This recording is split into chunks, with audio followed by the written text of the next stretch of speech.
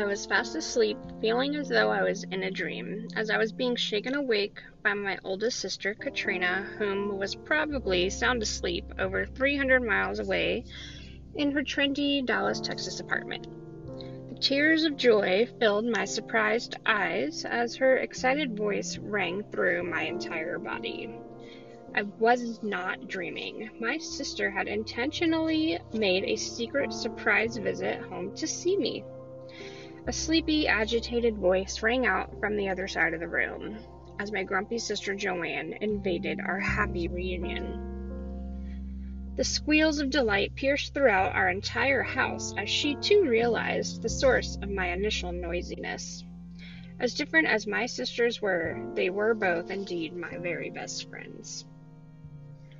Katrina was the oldest of us girls. She was 1 year older than Joanne, whom was 1 year older than me, as we were the stair-step in our 6 children home. However, the first 3 were boys. Katrina was my idol, my friend, my hero, and I truly worshipped the ground that she walked on.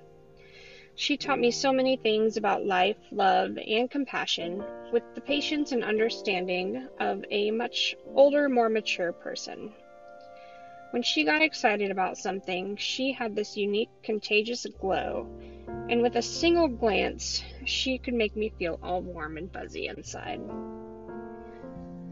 Joanne was a constant adventure with incredible instincts and intuition, and was quite frankly one of the smartest, most determined individuals I have ever encountered. She was our leader, which was kind of nice because generally her powers of persuasion managed to extricate us from any trouble she may have enticed us into getting into.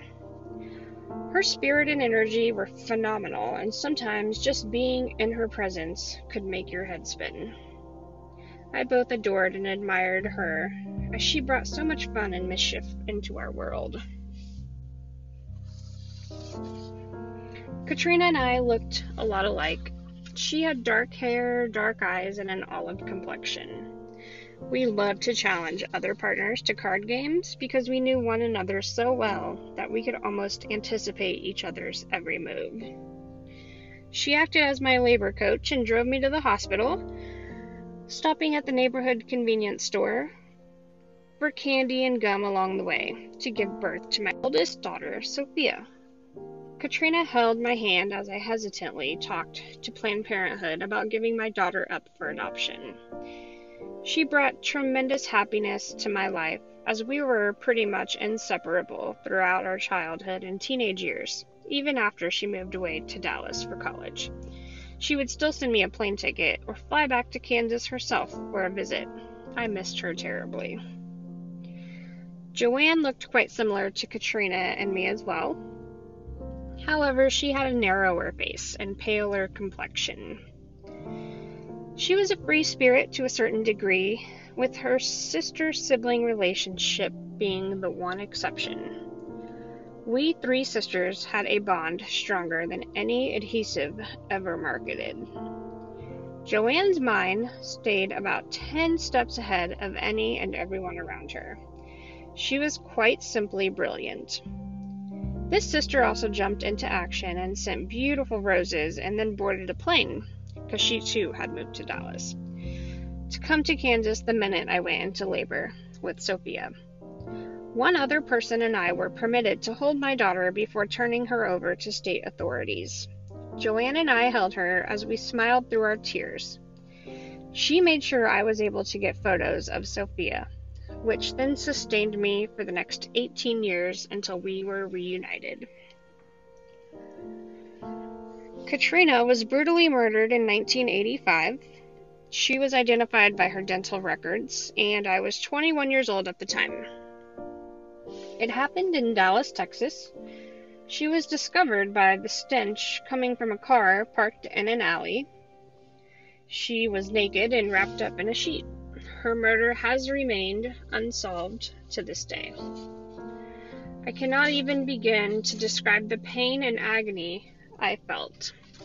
Actually, this is the first time I really wrote about this, and I can feel the struggle even now, 21 years later.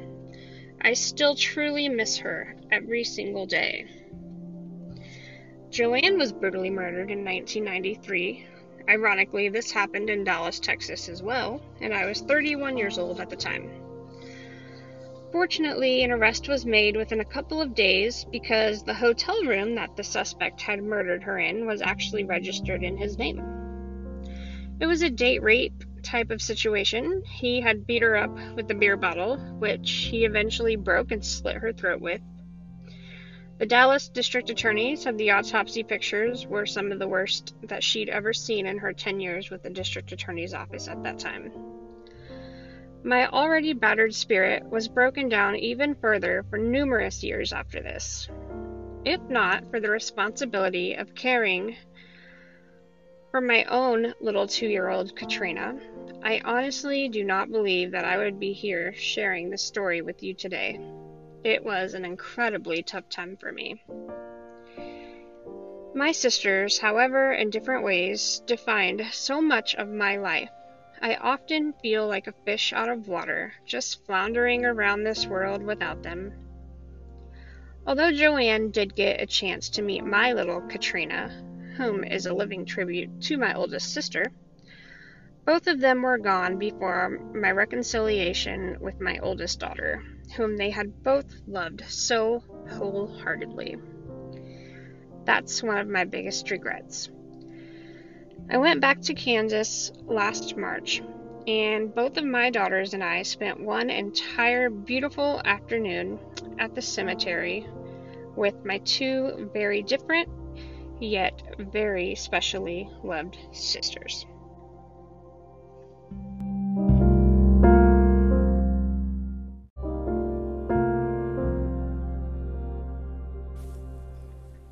Hey guys, it's Marianne, Dog Mom, Baker, True Crime Podcast Maker. Welcome to the first episode of the special 4-part series of Crime Scene and Cupcakes, hosted in honor of 3 amazing sisters. The essay you just heard is a tribute written by one of the sisters, Deborah Marshall, created on October 31st, 2006. It was read to you by her daughter, Katrina Marshall, namesake of Catherine Katrina Mowry, one of the sisters we will be covering in this special series podcast. Her death left behind many questions. Questions the Dallas Police Department never clearly answered. Answers to those questions Katrina is still searching for today, because out of the 4 women, Katrina is the only one left. As we had talked about in the trailer, Katrina reached out to us via message on Twitter, asking us to sign a petition for her aunt, Catherine Katrina Mowry, on change.org. And we got into a deep conversation with Katrina about her family and her aunt, and we started to uncover a little bit more about her family, and it just took us down a rabbit hole, because her family's life was just incredible. And the search for justice that Katrina's mother, Deborah, and Katrina have done for over 30 years is just amazing, because you don't see that in a lot of families. My own personal experience of what I have been doing on a case that I've been working on, you don't see that. And I was so in awe and so inspired by these women. I felt like we needed to do a special podcast so you knew more than just the case. You needed to get to know these women so you could understand why Katrina is fighting so hard, and why getting answers on the case of Catherine Katrina Mowry is so important.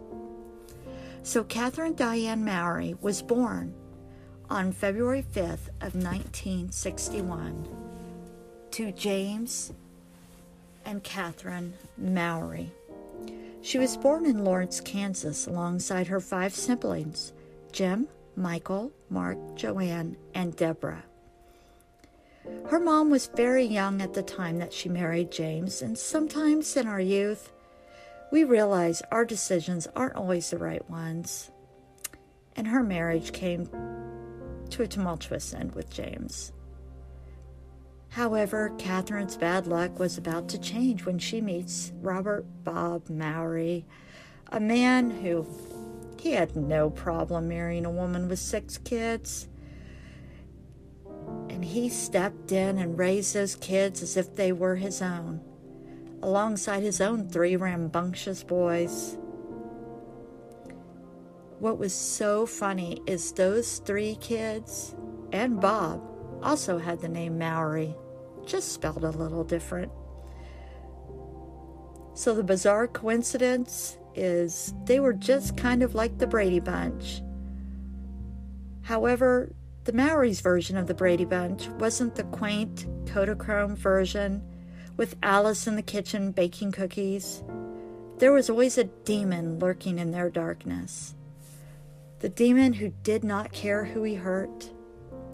The 3 sisters had no idea the danger that was always lurking around the corner, watching, waiting.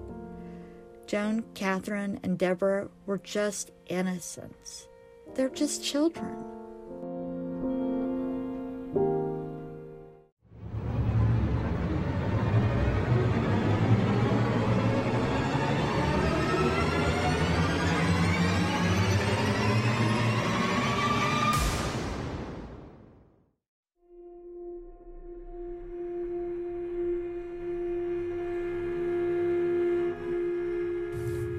That day in 1966 was just like any other. Who knows what they were thinking? They were so young. Were they thinking about their friends? What type of games they were going to play? What they might have for dinner that night? The sisters ran outside together because together is when they were at their best, exploring what the world had to offer, just playing games and enjoying each other's company. Because they were the 3 musketeers, horsing around in the front yard and just being kids, when a man arrived, a man they might have known, a man who bore a resemblance to the girls. This man, however, wasn't there out of love. He only wanted control.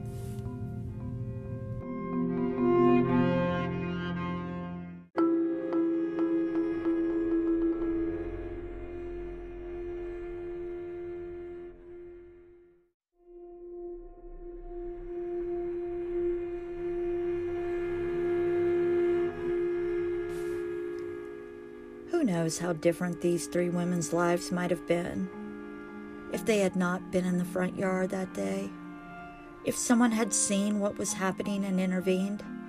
But that's not what happened. Instead, James Edward Mowry forced the 3 girls into his vehicle and sped away. The 3 young girls would not be returned home or see their mother again for a year. And when the children returned home, battered, bruised, and traumatized by the event, it was difficult for them to recall what happened. They may have buried the memories, but not the emotional scars they carried with them always. However, the Mowry household, their religion was one of self-reliance. The children were raised receiving the biggest praise and rewards from solving their own problems and standing on their own 2 feet, earning their own way. So I believe that is what helped foster Catherine to chase her own dreams. She studied to become a realtor, and she was licensed in the state of Kansas. But for some reason, that just wasn't enough for her. She chose not to pursue that career. I think it's just an example of her individuality. For example, she hated to be called Catherine, and while working at a local country club, some of the members began calling her Katrina. Katrina, now that was more like her. She was a Katrina from then on out, or even a Cat, but not a Catherine. That was too uptight for someone like her. Katrina or Cat. She dined on evening shows like Dallas, inspired by the glamour of the fashion and big hair. She had a way with style, and she felt she could do something in her life in that field. Joanne had already made the move to Dallas, and the girls had made multiple trips there. So Katrina made a decision that would change everything for everyone in their life.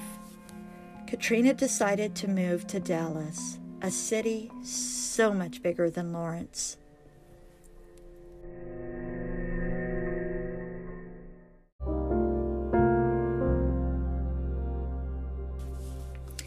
So Katrina is living in Dallas, but it's not as glamorous as it was on TV.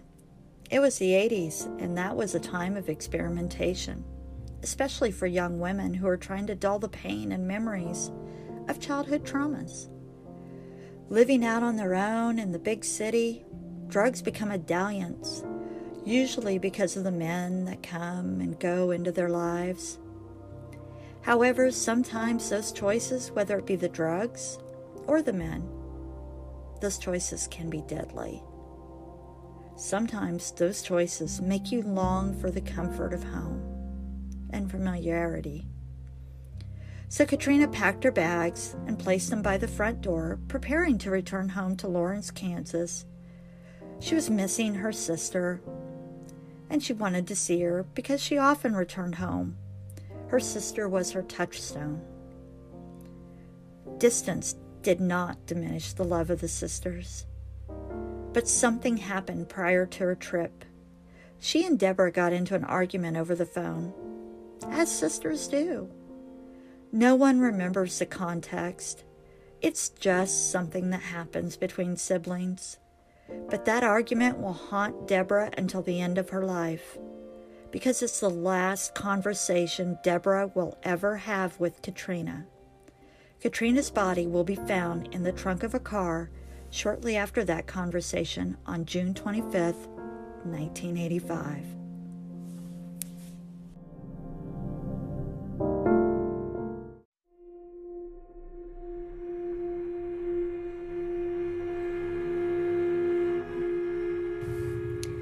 On June 25th, 1985, the manager of the Casa 3 apartments at 200 South Marsalis Avenue was working in the complex's offices when she noticed a strong odor coming from a 1978 Ford LTD parked nearby. She contacted the Southwest Station of the Dallas Police Department, and when the officers arrived, they agreed there was a stench coming from the vehicle's trunk. Many veteran officers would know exactly what that smell was. When they pried open the trunk, they discovered the decomposing nude body of a white female. She was naked and had been wrapped in a stained white bedsheet. The body was taken to the medical examiner, who, through dental records, identified the deceased as Catherine Katrina Mowry. Given the level of decomposition, they were unable to note any superficial marks or wounds on the body. A toxicology report found no drugs or alcohol in her system. Police initially labeled Katrina's death as a suicide. That, I have to say, really got my radar up from the beginning. On anybody who is a true crime junkie, I don't know of anyone who has committed suicide by climbing naked into the trunk of a car, wrapping themselves up in a bedsheet like a burrito, closing the trunk, or, okay, benefit of the doubt.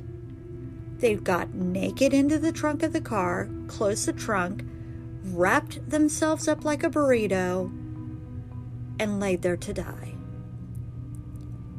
That has got to be the most wild theory I've ever heard of a police department coming up with. And I think Deborah felt that way as well.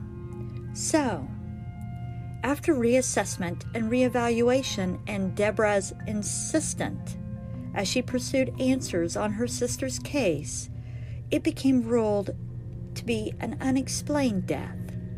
It was estimated it had occurred 2 days prior to her body being found on June 23, 1985. According to her sister Deborah, there was a 1 to 2 week maximum span between her final phone call with Katrina, and the family learning of her death. After the autopsy was concluded, Katrina was finally released, and she was able to return home to Lawrence, Kansas. There was little to no media coverage of Katrina's death to the wider Dallas population.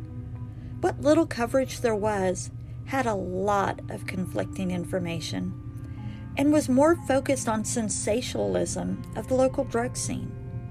One outlet reported her death to be cause of an overdose, even though the toxicology report had yet to even be completed. Another media resource cited an interview with one of the sergeants working homicides who claimed there was evidence she'd taken cocaine prior to her death.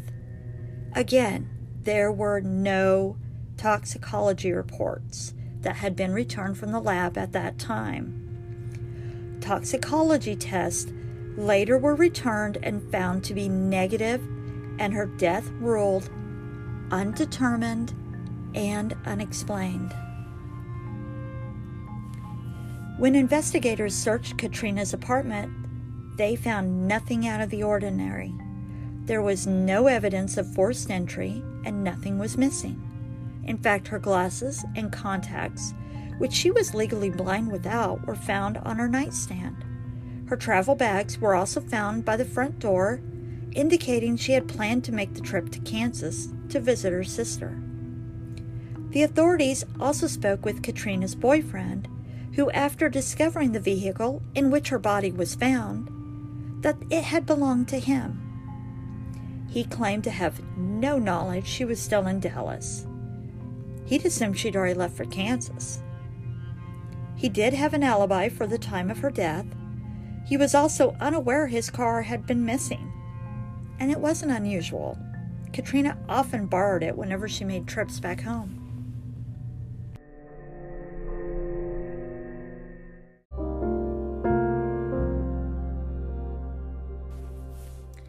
After the autopsy was completed, Katrina's remains were finally released, and she finally got to go home to Lawrence, Kansas.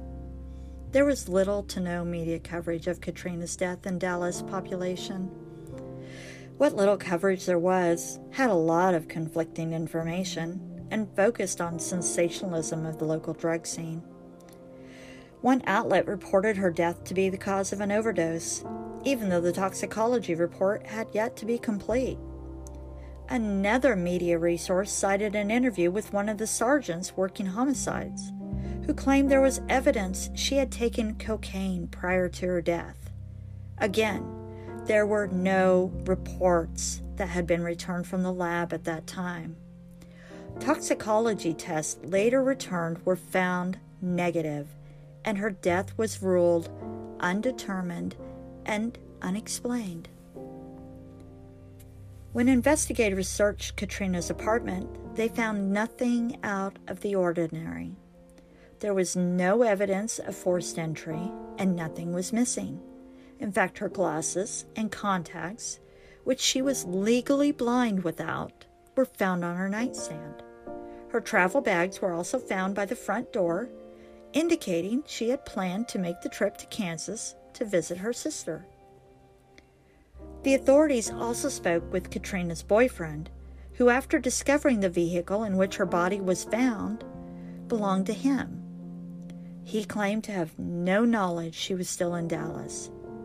In fact, he assumed she'd already left for Kansas, and he had an alibi for the time of her death. He was also unaware his car was missing. But that wasn't unusual, as Katrina was known to borrow it whenever she made trips back home.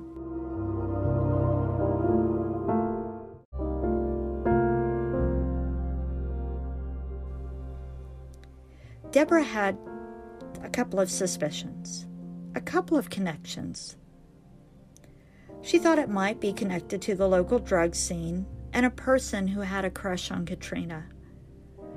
Deborah would always inform her suspicions to the local police detectives of all possible leads, because she had hoped the police detectives would do the same, that they would reciprocate.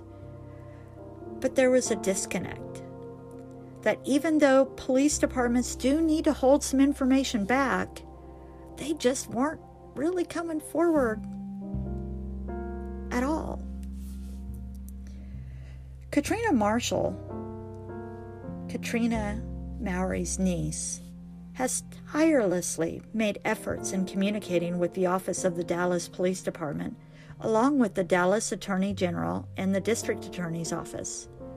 It's known that Katrina's death wasn't taken seriously by the Dallas Police Department due to her involvement in the local drug scene, and was instantly judged to be something it wasn't, and it was built on their own prejudices and misogyny.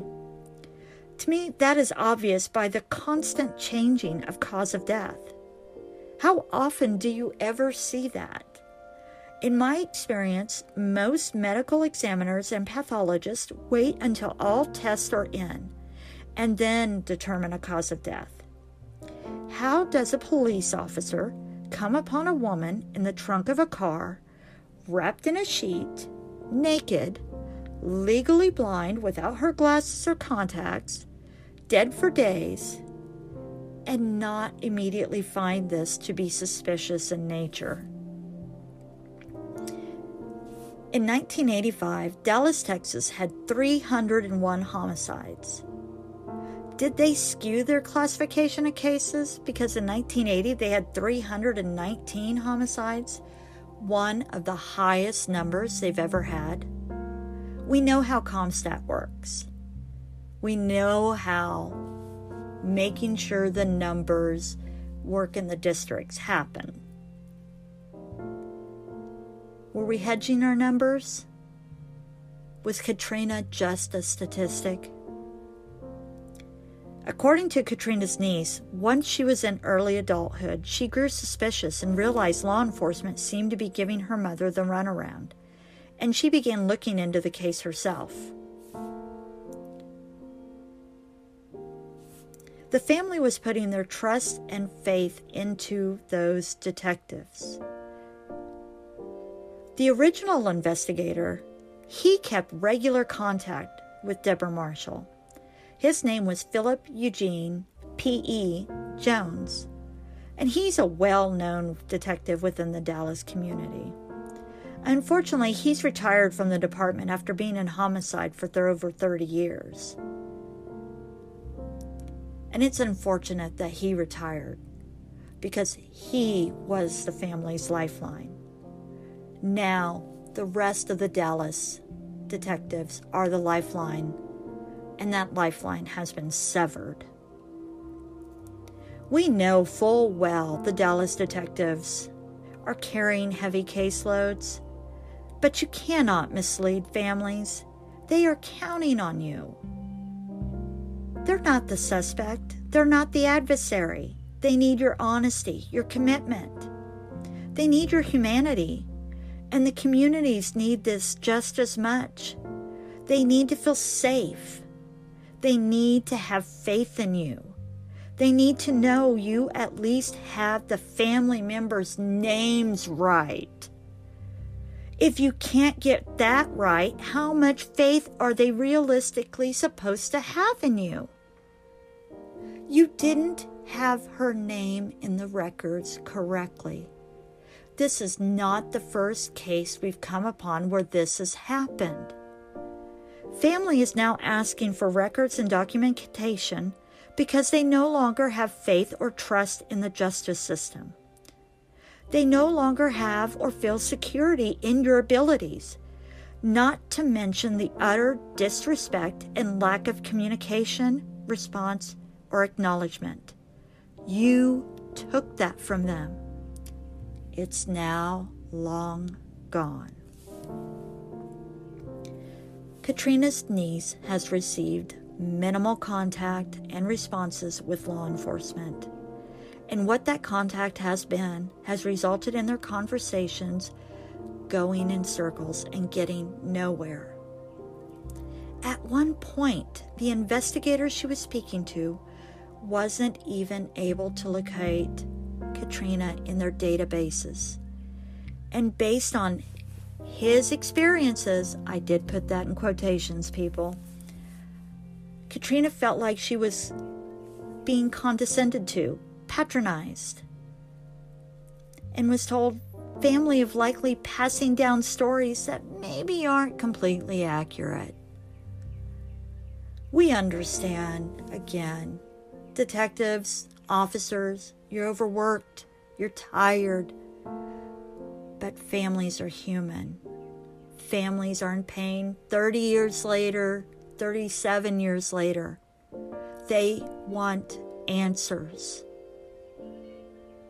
You have to treat them as humans. As for what Katrina Marshall believes happened to her aunt, she said, I've never considered any theory of what off the table is completely. However, it is possible that it was a situation where someone panicked and needed to hide her body. But it's still illegal to dump a body. And she is absolutely correct. That is a crime. It is a crime against a corpse. And it is a crime that does not go unpunished.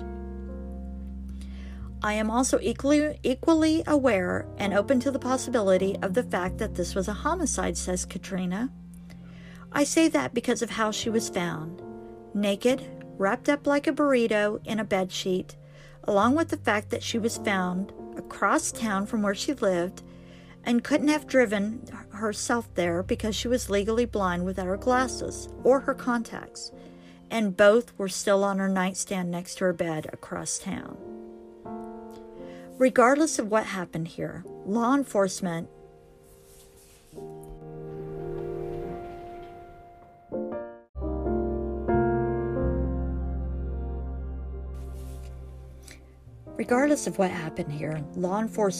failed to do their due diligence, failed to investigate, failed to communicate or update, reassure any family members, failed to bring justice or bring closure to her family. And sadly, not only that, they let her killer escape. And they also sentenced her sisters to a life of misery. As Katrina said, no one ever expected any guarantees, but they did expect effort, communication, and at minimum, cooperation.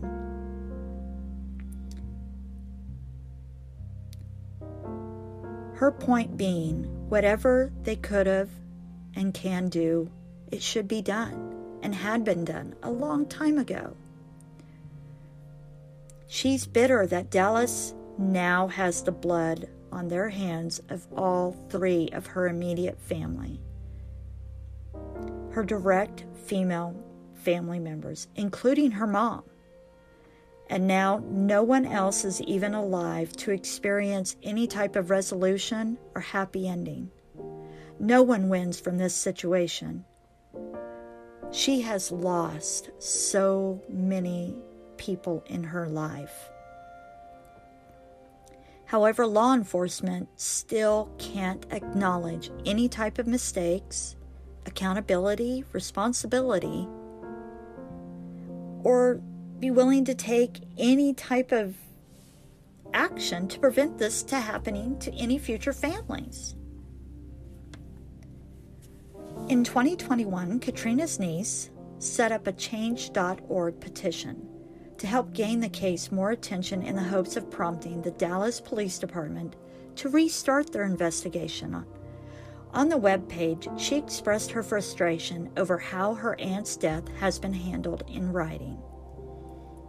After numerous attempts to contact, communicate, request information, give information, and investigating this case on my own with minimal to no response, communication, or contact from any of the departments within the Dallas Law Enforcement Division or governing offices, I'm now forced to make this personal matter public in hopes of gaining the attention and awareness of the higher courts officials who can actually assist and cooperate with getting some of these types of answers, justice, and closure, and most importantly, communication. Katrina's parents have since passed away, as have her two sisters.